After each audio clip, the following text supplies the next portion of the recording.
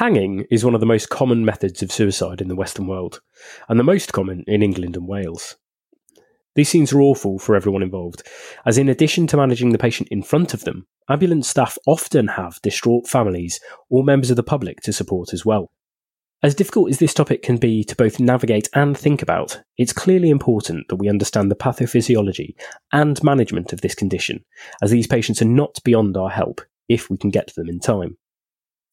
This month we're talking about hangings, and just a small warning, the podcast involves in-depth discussion and descriptions of the pathology of hangings, how they cause cardiac arrest, as well as emotional discussions around supporting family. So just make sure you're in the right headspace for this one. Okay, let's get started. Ambulance general broadcast, any vehicles available to book on or come clear for an outstanding Category 1 emergency.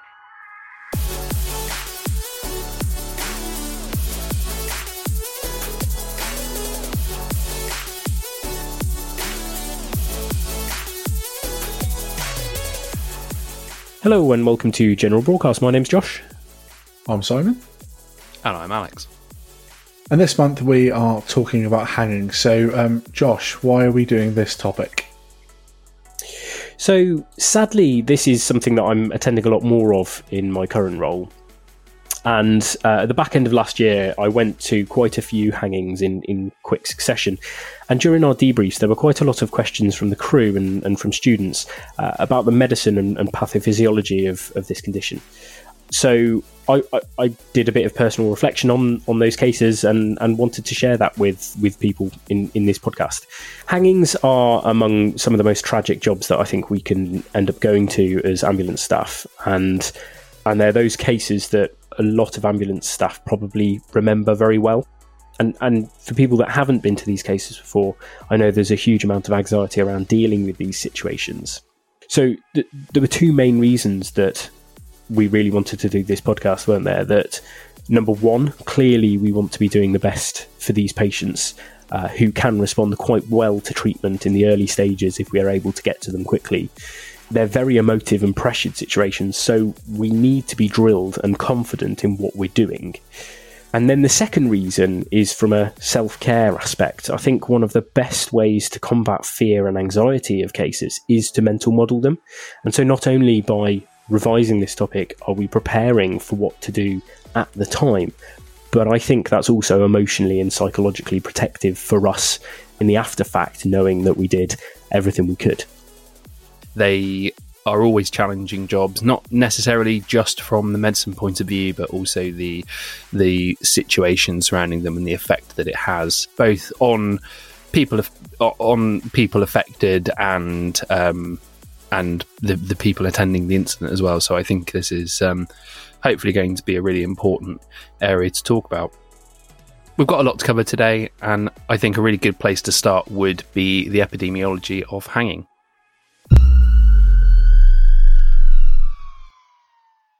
Sadly, hanging is the most common method of suicide in England and Wales, and it's actually responsible for nearly 60% of deaths from suicide. It's often thought that this method of suicide disproportionately affects males, and whilst it's true that suicide disproportionately affects men, with over 75% of people who die from suicide being male, hanging has been the most common suicide method amongst females since 2013, when it overtook poisoning. It's probably just worth rationalising that a bit. So hanging is the most common form of death by suicide, which is different from the most commonly attempted form, which is overdose. So with that in mind, this alludes more to the lethality of hanging rather than its frequency. And a number of kind of dated texts now show a 70% lethality to hanging attempts. And whilst that data is old and may not necessarily be accurate these days, the lethality of hanging is still going to be high. Hanging also disproportionately affects young people, and in the 2018 to 2020 period, it accounted for just under 78% of suicides in children aged 10 to 14 years. And that percentage falls steadily as age increases, dropping to about 29% of suicides in the over 90s. When we think about the most common locations of hangings, a 2005 study found that most hanging deaths occur in private households as opposed to institutional settings like custody or hospital. The most commonly used ligatures are ropes, belts, or electric cords, anchored from things such as banisters or doorknobs. And that point will become important later when we start to talk about pathophysiology. So, Alex, I've been quite careful there to say suicide, and we've talked about death by suicide, but not committed suicide. So, do you want to talk to us a little bit about that and the reason why we're not saying committed suicide? Professionals in the suicide prevention field discourage use of the term committed suicide, so we're going to try not to use it. The verb commit, when talking about an act, is generally reserved for actions that people might view as sinful or immoral. And the act of suicide itself is almost always the product of mental illness, intolerable stress, pain, or trauma. So to portray suicide as a crime stigmatizes those who experience suicidal thoughts or attempt suicide. That stigma in itself can deter people from seeking help from friends, family, and other professionals. The term completed suicide is sometimes favoured by academics and in papers, but it's probably not really the best. It's probably not really the best terminology. So, died by suicide probably has fewer implications and is less problematic in terms of language. I think there's some really good points phrased there, and it's stuff to reflect upon, because until we started planning for this podcast, I've always used the term committed suicide because, I always thought that was a correct term. It shows that we can all reflect and we can all learn. Yeah, the use of language is important. Sometimes people are quite derisive about this sort of thing, about adjusting how we speak about things. But this comes from studies and from help groups and from those who have been bereaved when a relative or someone that they know has died from suicide. So anything that we can do to help make that emotional journey better is probably a good thing. And I think actually a lot of people are still surprised to hear that suicide isn't a crime, because there are almost certainly I've met people who think that suicide is still a crime. And just for clarity, it's not a criminal act, but under Section 2 of the Suicide Act 1961, it does remain a criminal offence for a third party to assist or encourage another to commit suicide. So that brings up a whole different discussion, which we are absolutely not going to get into right now. But it's not a criminal act, and we should avoid language that has those connotations. And with that in mind, then, shall we move on and shall we talk about the types of hanging, Josh? Yeah, so it's probably helpful, isn't it, to clarify some of the terminology that we're going to be using and some of the situations that we could potentially encounter. So before we start looking at the pathophysiology, it's probably worth defining the types of hanging that exist and some of the terms that we're going to be using and potentially encountering. So I think what most people probably think about when you say hanging is judicial hanging. So it's the method of execution that has been used as part of capital punishment, and people often talk about hangman's fractures and things like that. So where does that come from? Well, hangman fractures come from a type of judicial hanging called a long drop hanging that was practiced in the 1800s, and the purpose of this type of hanging is that they thought it was more humane because the aim of the long drop was to break prisoners' necks and make the whole process much quicker. So what they would do is they'd calculate prisoners' weights and adjust the length of rope to change the drop. And the drop, for context, would be somewhere between 4 and 8 feet. So it's quite a long drop with the noose positioned under the chin. What that would result in is a sudden hyperextension of the head, theoretically fracturing the neck either between the C2 and C3 or C3 and C4 from the impact force of the noose. And that was classically described as a hangman's fracture. Now, I say that theoretically caused the fracture there because a number of evidence sources have looked at postmortems of executed prisoners who've been hanged and found that very few instances, one study found that less than 20% of these hangings actually had a fracture at all. So the cause of death in these instances is more likely to be a combination of either vertebral artery dissection or rupture from the significant force applied to the neck, or causes linked to the types of hanging that we're going to discuss in a second. So the cases of hanging that we're more likely to see in our roles, it could be a short drop, complete suspension hanging. So this is where the ligature is suspended from a high feature and there's an act of stepping off or kicking away an object such as a chair. So there's a small drop associated with that, but it's nowhere near the sort of 4 to 8 feet I've just described. A lean-in partial suspension hanging. So this is where the ligature is usually suspended off a feature at head height, so off the back of a door, and there's an act of bending or dropping of the knees to instigate the pressure around the individual's neck. Or potentially accidental autoerotic asphyxia, which is generally either going to be a lean-in partial suspension hanging, or there's going to be an act of manual constriction around the neck. So those are the instances we potentially might come across. Let's have a think about what's happening during that and how these methods go on to cause cardiac arrest, because it's important that we understand what's happening so that we're appropriately able to understand what we see when we see these patients and direct our management appropriately. So I've been looking at some articles from Sauvageau et al. And the Working Group on Human Asphyxia, which aims to examine what the process of cardiac arrest looks like in hanging by examining videos of hanging events and reporting the features that were involved. They found some distinct phases during the hanging process. First, there's a rapid loss of consciousness. So in the 14 or so videos that they observed across their 2 papers that we'll link to on the website, and it's accepted that, okay, this is a small amount of cases that we're talking about here, but there was considerable similarity between all of the events that they observed. There was rapid loss of consciousness in around 10 seconds. So this occurs from compression of the vascular structures in the neck. The brain becomes rapidly anoxic and so consciousness is lost.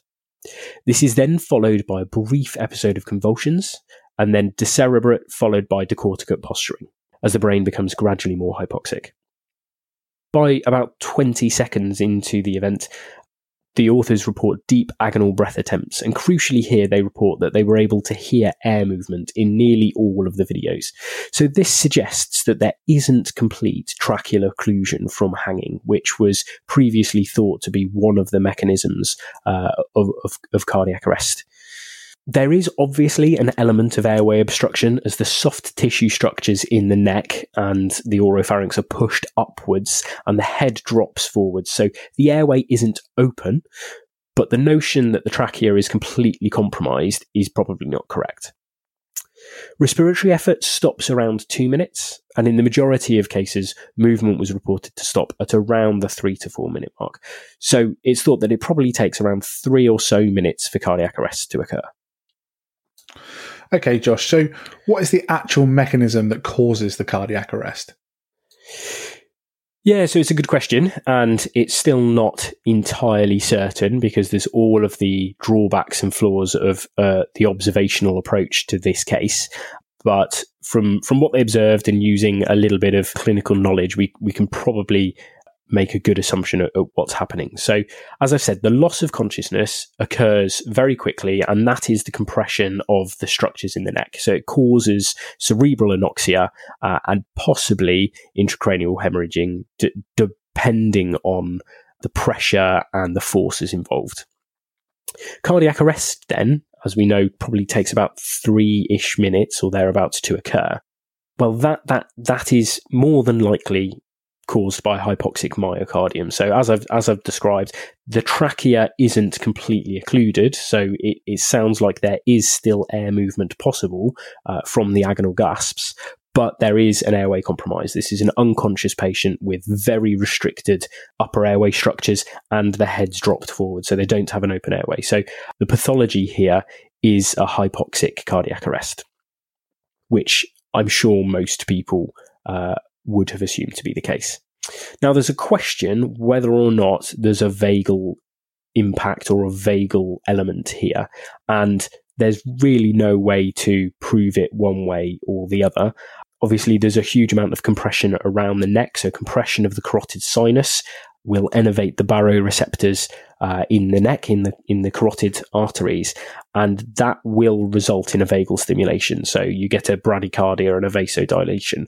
And there's some school of thought that this has an effect at mediating the patient to go into cardiac arrest. As I say, there's a bit of debate one way or the other, but we know these patients, when we get to them, are often very bradycardic. Now, is that the hypoxia? Is that a vagal response? Who knows? But there's possibly that element at play as well, and we should probably bear that in mind, which is potentially useful when we come on to talk about the post-ROS care of these patients. So it'd probably be fair to say then that actually not just hang-ins, but kind of in similar situations with a similar pathology, such as manual strangulation and positional asphyxia, would likely cause the same pattern of deterioration into cardiac arrest. Would you agree with that, Josh? Yeah, exactly. So that's how I mentally model this. The majority of hangings that we see, it is more a strangulation or asphyxial type cardiac arrest, rather than the type of trauma, quote unquote, that some people get worried about. And this would probably be a good time to have a chat about spinal injuries in hanging. So Simon, is this a valid concern? I think to a lot of ambulance clinicians, that is a concern. I suppose we need to consider how much of a concern that is. So I think most people would consider kind of your traditional hangman's fracture, as you noticed earlier, which is a spondylolisthesis of the axis, or C2, which occurs with significant hyperextensive forces from judicial type hangings. However, as we've already alluded to, judicial type hangings and those kinds of drops and mechanisms are actually a lot rarer outside of that environment. And what we've actually found is the incidence of C-spine injury in the short drop hangings or the lean-to hangings is actually pretty low. A 2014 study which examined post-mortems of hanging victims demonstrated about a 3.3% incidence of spinal injury. And this was again supported in a 2019 retrospective review by Burke, Helmut and Hahn, who found that when looking at 254 CT and MRI scans of patients who had hangings or near hanging events, traumatic injuries were actually quite low, and they only found 8 injuries, and only 2 of those were cervical spine injuries. Whereas a noxic brain injury was diagnosed clinically in 35.7% of patients. And of the 19 patients that died, all of those had an anoxic brain injury. So what this paper shows us is that actually people aren't dying of cervical spine injuries or indeed traumatic injuries. They are dying of the anoxic brain injury and the pathology that we mentioned above. So to kind of settle that question, spinal injury seems low risk. I think the things that we need to think about are risk factors that may lead us more to the presence of C-spine injury being more likely. And we can take this a little bit further. So that 2014 study that I mentioned went on to say that risk factors that make a C-spine injury more likely include anterior replacement of the ligature knot because it causes loop pressure and more hyperextension of the neck. And if the patient is over the age of 65 for obvious reasons such as osteoporosis, reduced collagen, reduced flexibility, and silver trauma. And obviously, whilst not mentioned in that study, we also need to think about significant mechanism of injury, as in a fall from a height. So if we've got a hang-in that is much more in keeping with that judicial style of injury, fall from a significant height, then we might want to consider spinal mobilization. But I think the most important thing is that we don't get too overly worried about C-spine injuries in most of these hanging patients. And quite personally, I would forgo a C-spine collar and treat the hypoxic brain injury and minimise any second brain injury as my treatment priority. Yeah, I'd agree with that, mate. We'll come on to talk about it a bit more in post-ROS care. But as you've identified from that evidence, principally these patients have a brain injury. And it's way more likely that they're going to have a brain injury, far less likely that they're going to have a neck injury. So the majority of our care should be to try and optimise and minimise secondary brain injury. So it's quite clear then from the evidence and the studies that you've just been talking about that the vast majority of hangings that we are likely to see, certainly in the UK, are most likely going to be hypoxic in origin. But before we get on to management, I think it's worth acknowledging a couple of things. Now, obviously, there is the chance that we may see a long drop. Certainly, I have seen and am aware of some instance within my own career of that. But also, even with some of the shorter drops, I think something that we have to bear in mind before we start looking at management is the principles of working at height.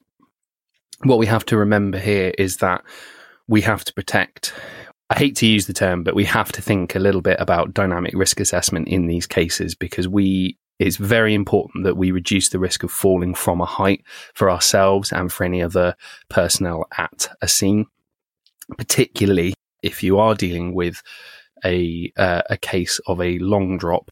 But also to bear in mind, and there's not really a nice way to say this, but a suspended body is a heavy weight. Even a person who has a low body weight, when they are fully suspended, is going to have a lot of potential energy, and we should be cautious about how we are cutting people down, and we need to at least bear in mind that people who are suspended are much, much heavier than they look. So it's always a good idea to consider the use of additional assets such as fire and rescue, heart, or search and rescue, who are trained and equipped to employ safe systems at work if there is any degree of working at height. And I know, people listening will probably think, oh, well, those assets might take some time to get there, but I think you're completely right, Alex. We have to remember that scene safety is always the utmost priority over anything else. So, yeah, I think that's really well said. Yeah, it's also there's also a degree of dignity involved in that as well, which I think is really important. Regardless of the outcome, we want to preserve dignity wherever possible. So off the back of that then, since we're talking about cutting people down if they are found suspended, shall we talk briefly then about near hangings? So I think these are important to mention if a patient has been kind of stopped before they've had a hanging attempt, or if they have had a short hang and they've been cut down and they're conscious on the arrival of the crew. So these are really important. So if the patient has actually had a ligature around their neck and has had any degree of suspended time, they have to be conveyed to an emergency department. There is a high risk of delayed airway swelling and laryngeal injury, which kind of must be monitored in the emergency department. And then we will probably admit overnight for 24 hours to keep a really close eye on that patient and their airway. Can I just clarify there, Simon? Sorry. Yeah. You said for a patient who's had a ligature around their neck and has had a degree of suspension, I assume that we're including in that any degree of sort of essentially pressure. So if it is a lean in type, not just a full body suspension, but also a lean in with sort of significant pressure against the neck structures. So it's a really good point to clarify. So anyone who's had any pressure through a ligature in their neck, even if it seems trivial, even if it seems minor, I strongly advise people to convey, because, there have been delayed episodes of needing airway management within the next 24 hours. So it's a really good point to hit home that, we should be bringing these people into an emergency department. And following on from that, if they've been stopped before they've managed to make a hanging attempt, or even someone who's threatened a hanging attempt, we really need to take these patients somewhere for a mental health assessment. Hanging, or the suggestion of hanging, and suicidal ideation from that method and that plan is really high risk, because it's such a kind of violent and deliberate and considered approach to that thought process. It's really important these patients get assessed. Yeah, all really important points to consider. As you said, Simon, we are going to very tightly focus on the medical management of hanging in this podcast. So let's move on to talking about the steps that we're going to be taking for a patient that is either still hanging or has recently been cut down and they're unwell. So one of the things that lots of people might be aware of is where you cut the ligature. And all of the cases that I've been to, the patient's already been released from the ligature by whoever made the call. So I've never had to do this. Have either of you guys had to cut the ligature? Yeah, sadly I have actually. It's quite an unpleasant experience. And it's interesting that you bring this up, because I actually was questioned by the police afterwards about how I cut the ligature. And I was like, well, does it matter? And the feedback from the police was, yeah, that it actually is really important about how that ligature is cut and the forensics around that. Yeah, so I've spoken to some colleagues in the police and in forensics, and so it is actually really important. Apparent death by suicide will be subject to a varying degree of investigation depending on the circumstances, but they should all be reviewed by CID before being ruled a suicide. And actually, they will often have a similar level of investigation to a homicide, in the sense that they will have a full data download from phones. They'll investigate the source of ligatures if that is uncertain, and when the person was last seen and by whom. So really, it's really good advice to treat a scene. If you're attending a hanging, it's really good advice to treat it as a crime scene. So limit exposure and your time on scene. And a really important question that we have to ask is, if this isn't a working job, do you actually need to be in the scene? And if you don't need to be in the scene, then leave. Where possible, we should try to limit to one point of access and egress so that we're disturbing as little as possible. And a really nice tip is to wear 2 pairs of gloves. The reason for that is it means that the top pair, if necessary, the top pair could be taken as evidence without the problem of sweat degradation from your hands. Really, our aim is to preserve the scene wherever possible. So situational awareness really comes into this in a big way. The location of items. And so, if it is a short drop and the person has taken a step from a chair or a stool, what we need to try and do where possible is to disturb that situation as little as possible. I will put the caveat in there, and I don't think anybody from the forensics or the police world will disagree that, we should move whatever we need to move to try and save life. But if, where possible, we should try not to disturb things. And also just to have an awareness of other things around us, the presence of drugs, alcohol, other people that might be in the property. And if at all possible, what the patient was wearing, the presence of footprints, perhaps if you're outside, was the door locked? We also need to be aware of the forensic implications when we're removing patients' clothing. And again, that's not to say that we shouldn't remove patients' clothing, but we should avoid cutting them off and throwing them into the clinical waste, for example, because that is evidence. And coming back there, Simon, to what you mentioned in the first place around cutting the ligature, I think personally it is a really good idea for people to carry or have access to a ligature cutter rather than using tough cuts, simply because they are slightly easier to use in the context, because that's what they're designed for. They tough cuts by their design can be difficult to get into the right position, but whatever you've got works. But yeah, I personally think a ligature cutter is a good idea. So the best place to cut is what they call the bite of the ligature, which is the loop in sort of layman's terms, and absolutely to avoid damage to the knot. There's all sorts of reasons for that, which probably aren't really appropriate to go into or necessary to go into.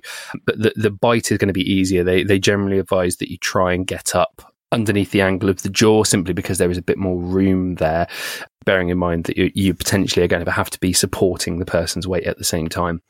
For that reason, the standing, what we would call the standing part, the sort of vertical part of the ligature, is going to be under quite a lot of load and is going to be difficult to cut.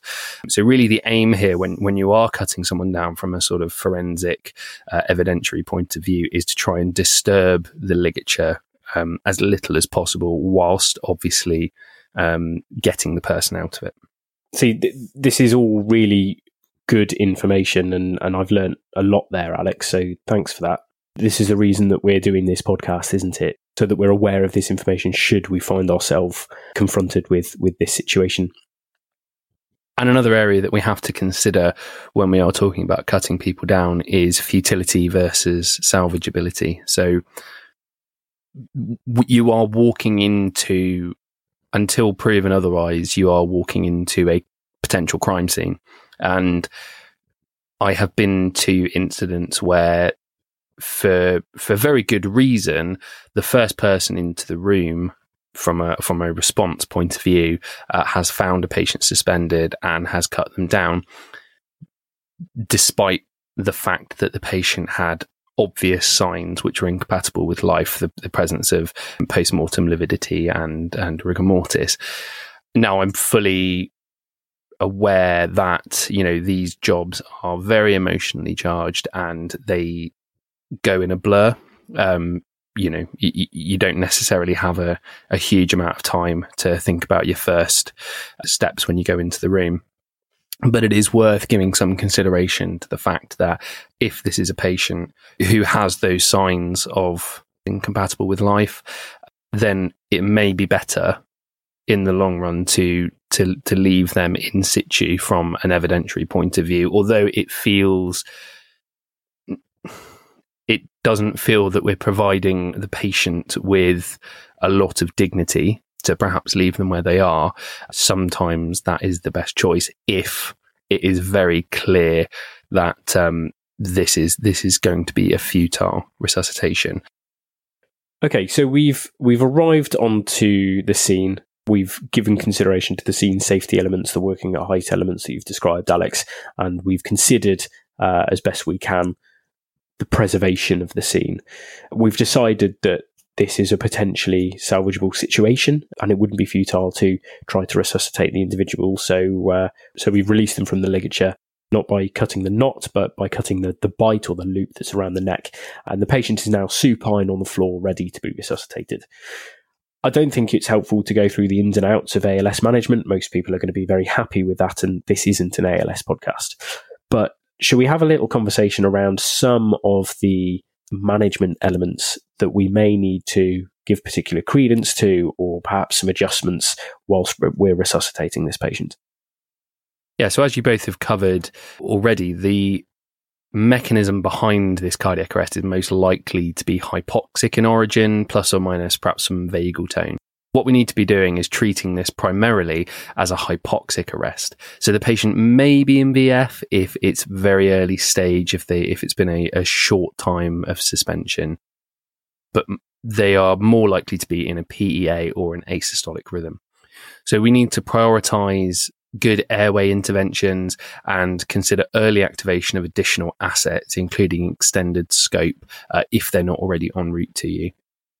Because really what we need to be aiming for here, sort of gold standard wise, would be intubation.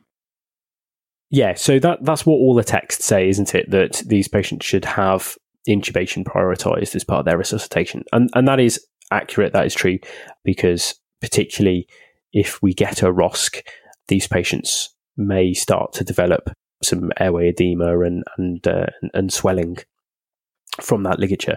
But the key is, as you've said, Alex, is prioritise really good airway interventions and really good airway management, which is absolutely doable with an iGel.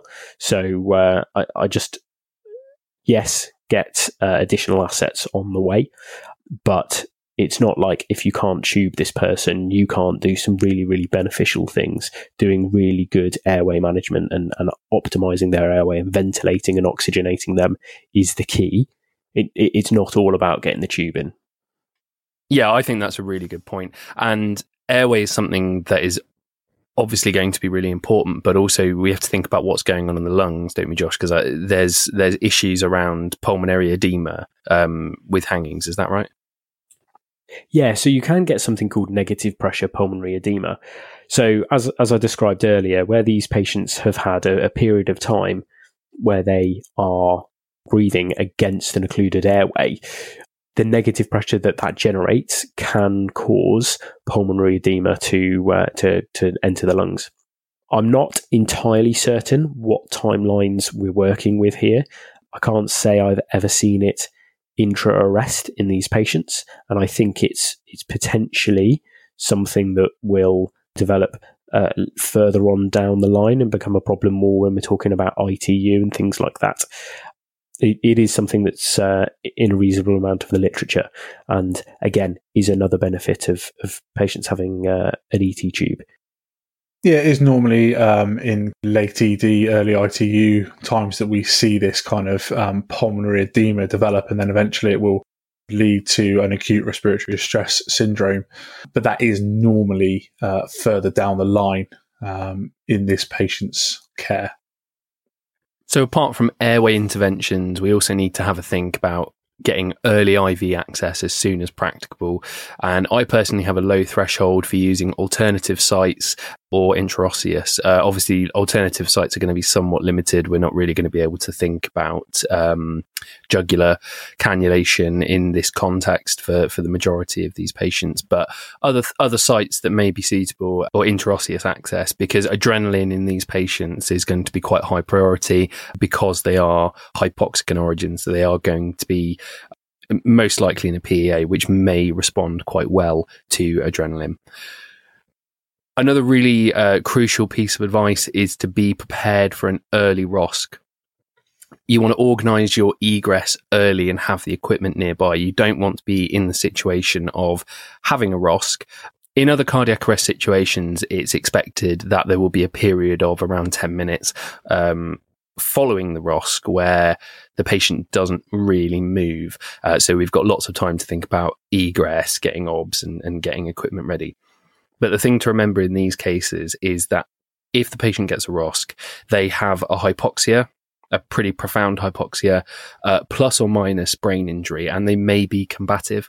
And you don't want to be in the situation of having a potentially increasingly combative, confused hypoxic patient and trying to get them organised in terms of egress. So if you can get that organised and planned as early as possible, not whilst you're mid-arrest perhaps, but if there is a spare person that you can ask to do that and to look at that and to make those plans, that will certainly make things easier as things go along. Yeah, it's all about preparing and anticipating that ROSC, isn't it? So in my experience, these patients, either the resuscitation is futile and it's quite clear when that is happening, but there's a certain subset of these patients when the timeline works that they respond very well to our resuscitation, and it doesn't take that long to reverse the hypoxia. One of the things I often say when we're debriefing them is these patients were very physically healthy to start with, and it's just this incident that's caused hypoxia primarily to the brain and to the heart. As soon as we start to reverse that, then it's almost like a sort of exponential curve in their recovery sometimes. So when your resuscitation is well established, it's all about looking for those signs and anticipating that ROSC. So a lot of the time I'll be looking at the rhythm assessment if they're starting to tachy up. So we started at an asystole or a very slow wide brady, and they're now tachying up, or that the end tidal is starting to spike. It's looking like our resuscitation is working, and we can start to anticipate a ROSC. So that's the time then to start thinking about egress. And once you have a ROSC, absolutely we do need to optimize it. And that is a little bit about what that waiting 10 minutes is for. But as you say, Alex, we don't want to be hanging around causing any unnecessary delays, because if this patient's upward trend continues going upwards, then we really don't want them to be getting agitated and combative whilst we're trying to get them on a scoop, or even worse, whilst we're halfway down the staircase, something like that. I think the only other thing to really bring up in terms of cardiac arrest management, although this is starting to move into post-ROSC management, but is concurrent overdose. A study by Penny, Stewart and Parr in 2002 found that up to 70% of their study participants had concurrent drug or alcohol use, and that may be relevant, particularly as we're coming on to post-ROSC care. And on that subject, actually, I was going to ask both Josh and Simon, do you think in your experience that patients who have been hanging are potential candidates for either a FEAR or potentially an RSI at hospital? Yeah, absolutely. So these are the group of patients that can respond very well to a FEAR, because as we said in our FEAR podcast episode, what that allows us to do is optimize that post-ROSC care even better, optimize their ventilation, optimize their oxygenation. I think one potential caveat to that is sometimes, particularly if there's short downtimes involved and the hypoxic insult may be less, sometimes teams will elect to see, if a patient looks like they're wanting to wake up, sometimes it might be reasonable to see if they want to wake up and to see how quickly they will recover. So it's not a barn door, yes, they're going to have an anaesthetic if you get a ROSC. Sometimes it might be appropriate to see with additional oxygenation and optimised post-ROSC care whether or not they will recover to a normal mentation. But that is a select few cases. I'd second that point.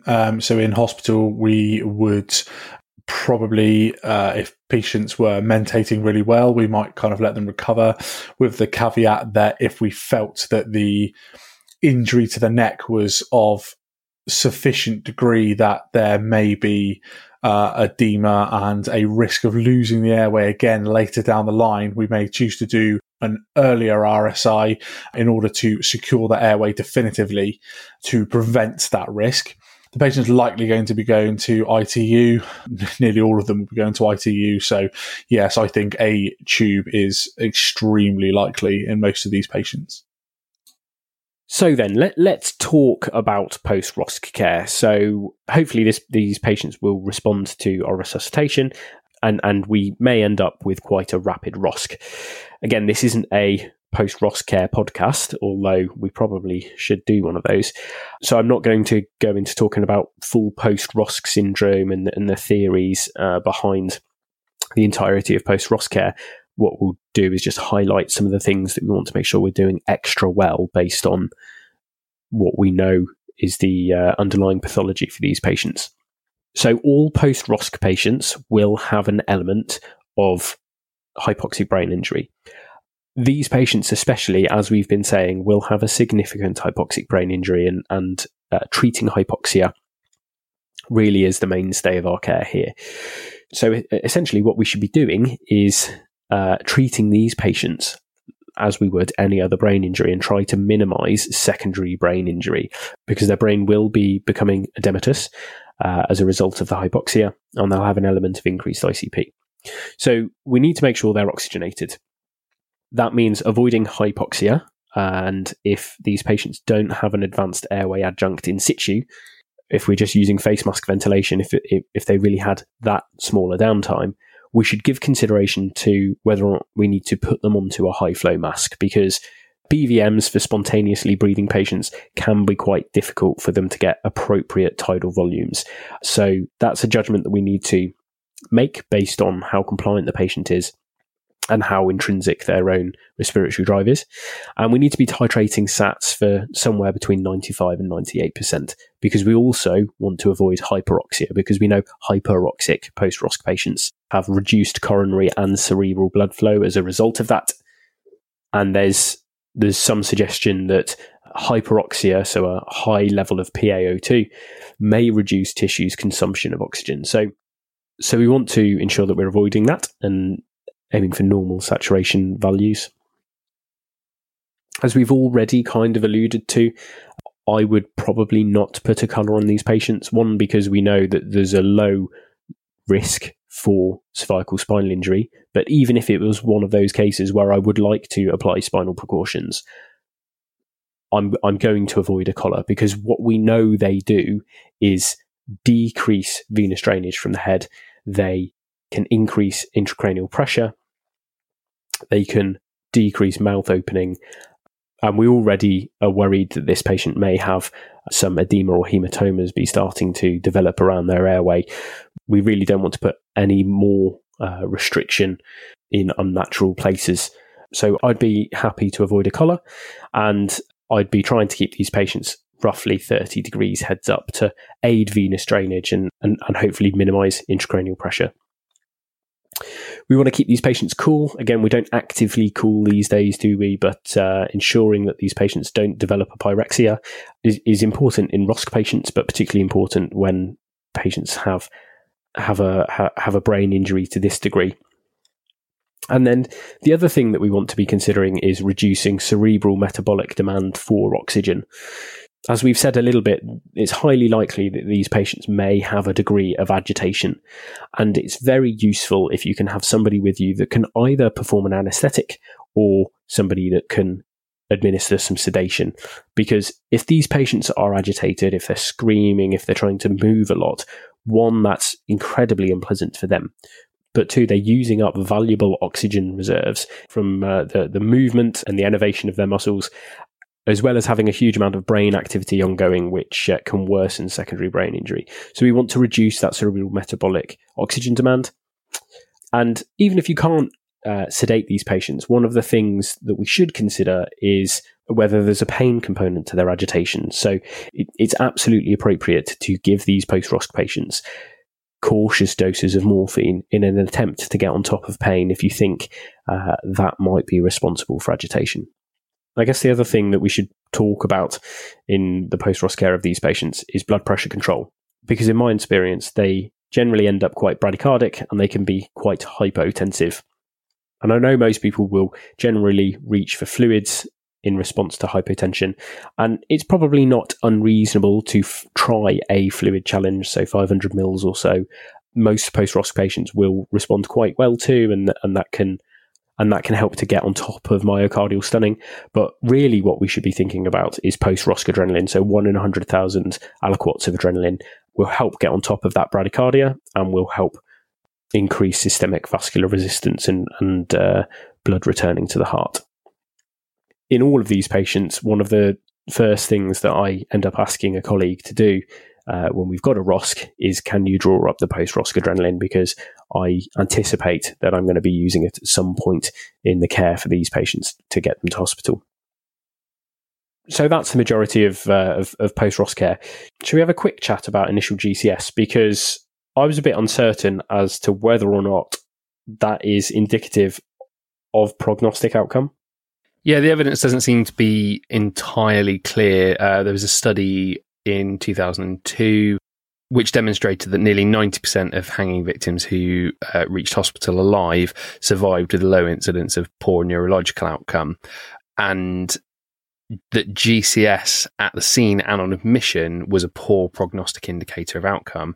However, there has been subsequent studies, 2004, 2019, 2021, by obviously different people, that have shown that initial Glasgow Coma Scale was a significant indicator of poor neurological outcome.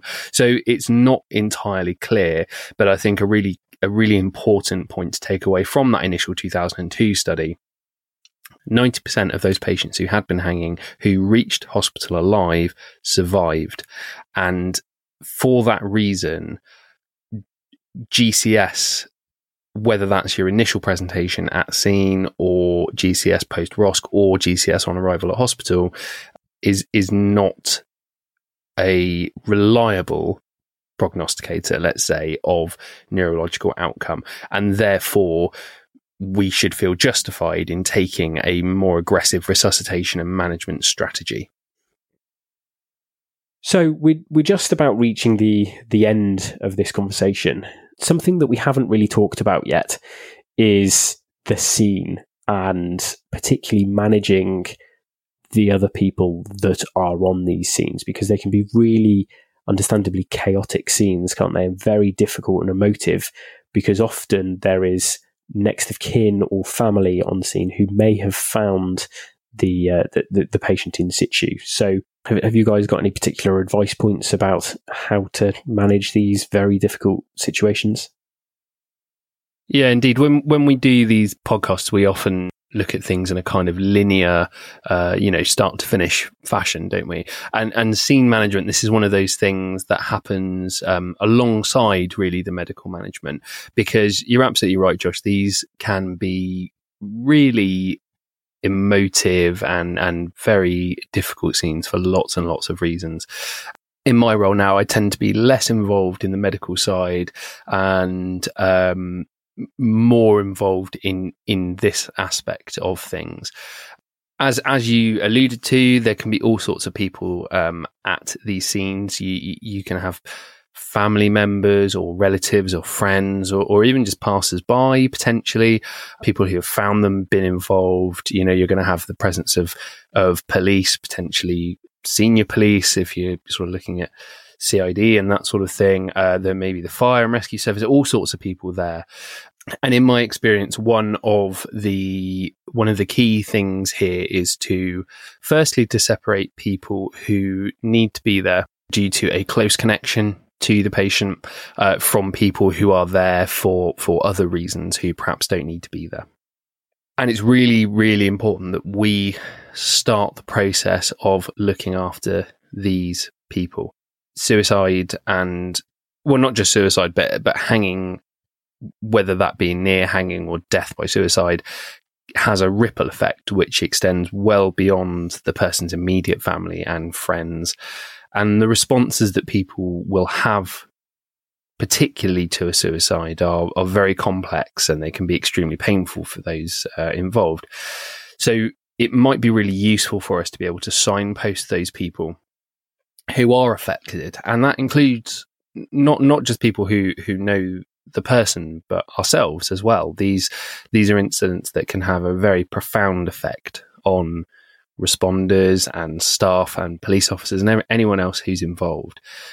Yeah, it can be really helpful to be able to have some help and support. One situation which I have experienced, unfortunately, a few times is to be on scene and the patient's phone is ringing because someone, be that a family friend or anyone, has realised that something's wrong and they're ringing over and over and over again. And that's firstly quite distressing on scene, but also it puts people in the position of having to decide sometimes whether or not to answer that phone call. And I have seen both sides of that. From my own personal perspective, I would suggest that if you can avoid answering that phone call, that is probably the best way, simply because it may be that the outcome is not yet determined, and it may be that there are, if you are in some sort of institution, be that an army barracks or a prison, anything like that, there will almost certainly be mechanisms in place to appropriately inform people who don't already know. The police also have specially trained family liaison officers who can be involved in that, and that discussion can be very distressing, not only for the person receiving it, but also sometimes for the person making it. So if you are in that situation where the patient's phone is ringing, I personally would avoid answering it if possible. And on the subject of self-care for these incidents, that, caring for yourself afterwards and also for your colleagues, make sure that you get a debrief, whether that is from a senior clinician or whether that is from some sort of operations manager or the scene officer or even just amongst yourselves. I feel very strongly that nobody should leave any scene that is potentially traumatic, but particularly an incident of hanging, whatever the outcome, nobody should feel uncertain or that they have questions which could be answered, which have been left unanswered. And take note and care of your colleagues, and know how and when to escalate concerns. Make use of support networks and speak to managers. And also, if you are going through a difficult time, or if in the aftermath of one of these incidents you are struggling, there are people out there that can help.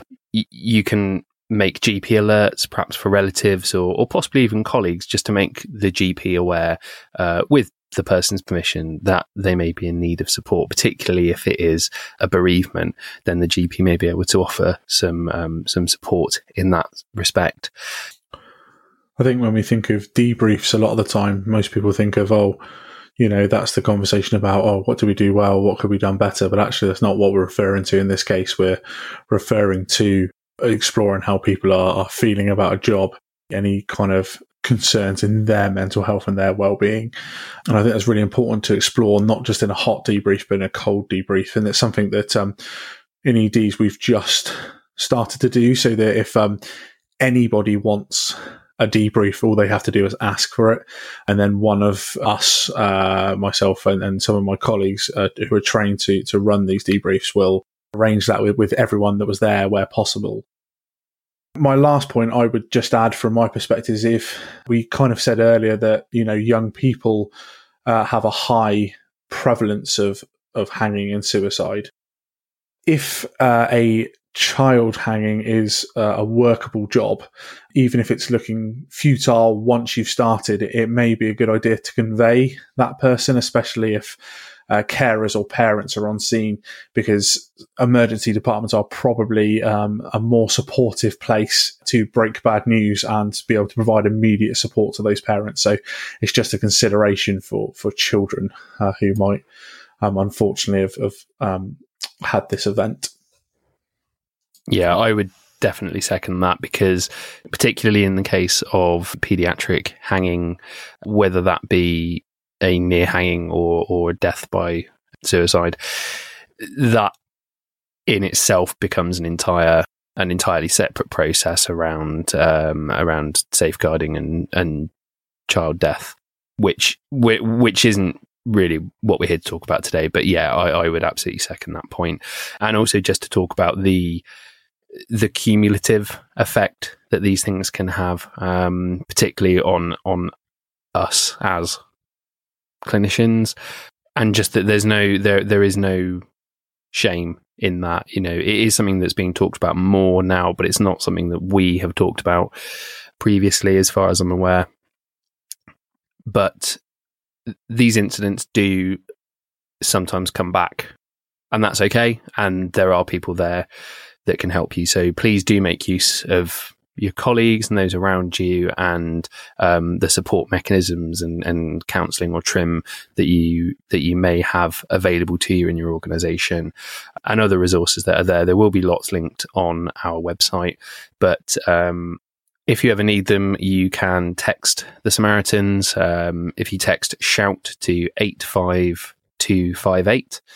And also, you may or may not be aware that the ambulance service charity Task have an ambulance staff crisis phone line, which you can contact on 0300 373 0898.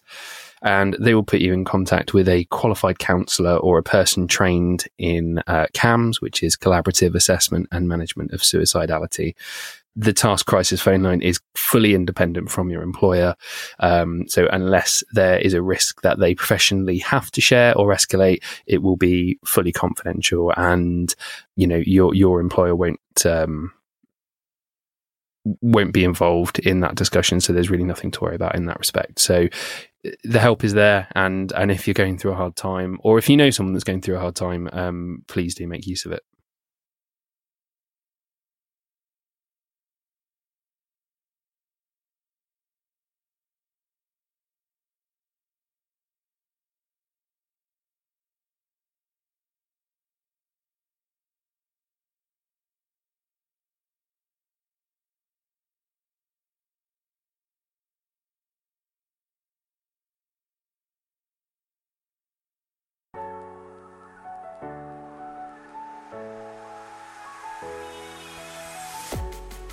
Hanging is the most common form of suicide in the UK, especially in males and the younger population. This means that ambulance clinicians are likely to be exposed at some point in their career to cases of hanging. Hanging can rapidly lead to cardiac arrest, and the mechanism of this involves loss of consciousness from compression of neck structures, and anoxia, which will eventually lead to a hypoxic myocardium. Contrary to common belief, C-spine injuries are rare unless a long drop mechanism of injury is involved, and whilst we should always consider the possibility of a C-spine injury, this shouldn't prevent from more important management and care. When cutting down patients found hanging, we need to ensure that we cut the bite of the ligature in the loop and not the knot itself for forensic reasons. Remember, life preservation is always the priority, but we should do what we can to preserve seam integrity. We should manage patients in cardiac arrest with a standard ALS approach. It's more than likely there's going to be a hypoxic reversible cause, which can cause VF early, but it's often PEA and asystole that we'll find these patients presenting in. We should always give consideration to mixed etiologies of cardiac arrest, such as a concomitant overdose. Good airway management and oxygenation is essential to care. Consider requesting additional assets such as critical care for intubation or the possible need for a surgical airway. However, in the main, simple adjuncts and eye gels will be more than sufficient, especially in the early cardiac arrest phase of care. We should gain early IV or IO access and give adrenaline early, as patients in asystole or PEA are likely to respond well to this. We should be prepared for an early ROSC and plan our egress accordingly. If ROSC is achieved, we should provide oxygen, maintain SATs between 95 and 98%, avoid C-spine collars, raise the head 30 degrees, prevent high temperatures development, and ensure that we're minimising cerebral metabolic oxygen demand. This may require sedation or a fear for agitated patients. These patients will often be bradycardic and hypotensive in the early stages of ROSC. We should use fluids cautiously due to the risk of developing pulmonary edema. Instead, we can consider the use of post-ROSC adrenaline, as this is particularly useful in these ROSC patients. We need to give consideration to the emotional and psychological care of other people that are on scene. If possible, we should dedicate a member of the team to liaising with the patient's next of kin and those on scene, and signposting them to further support networks.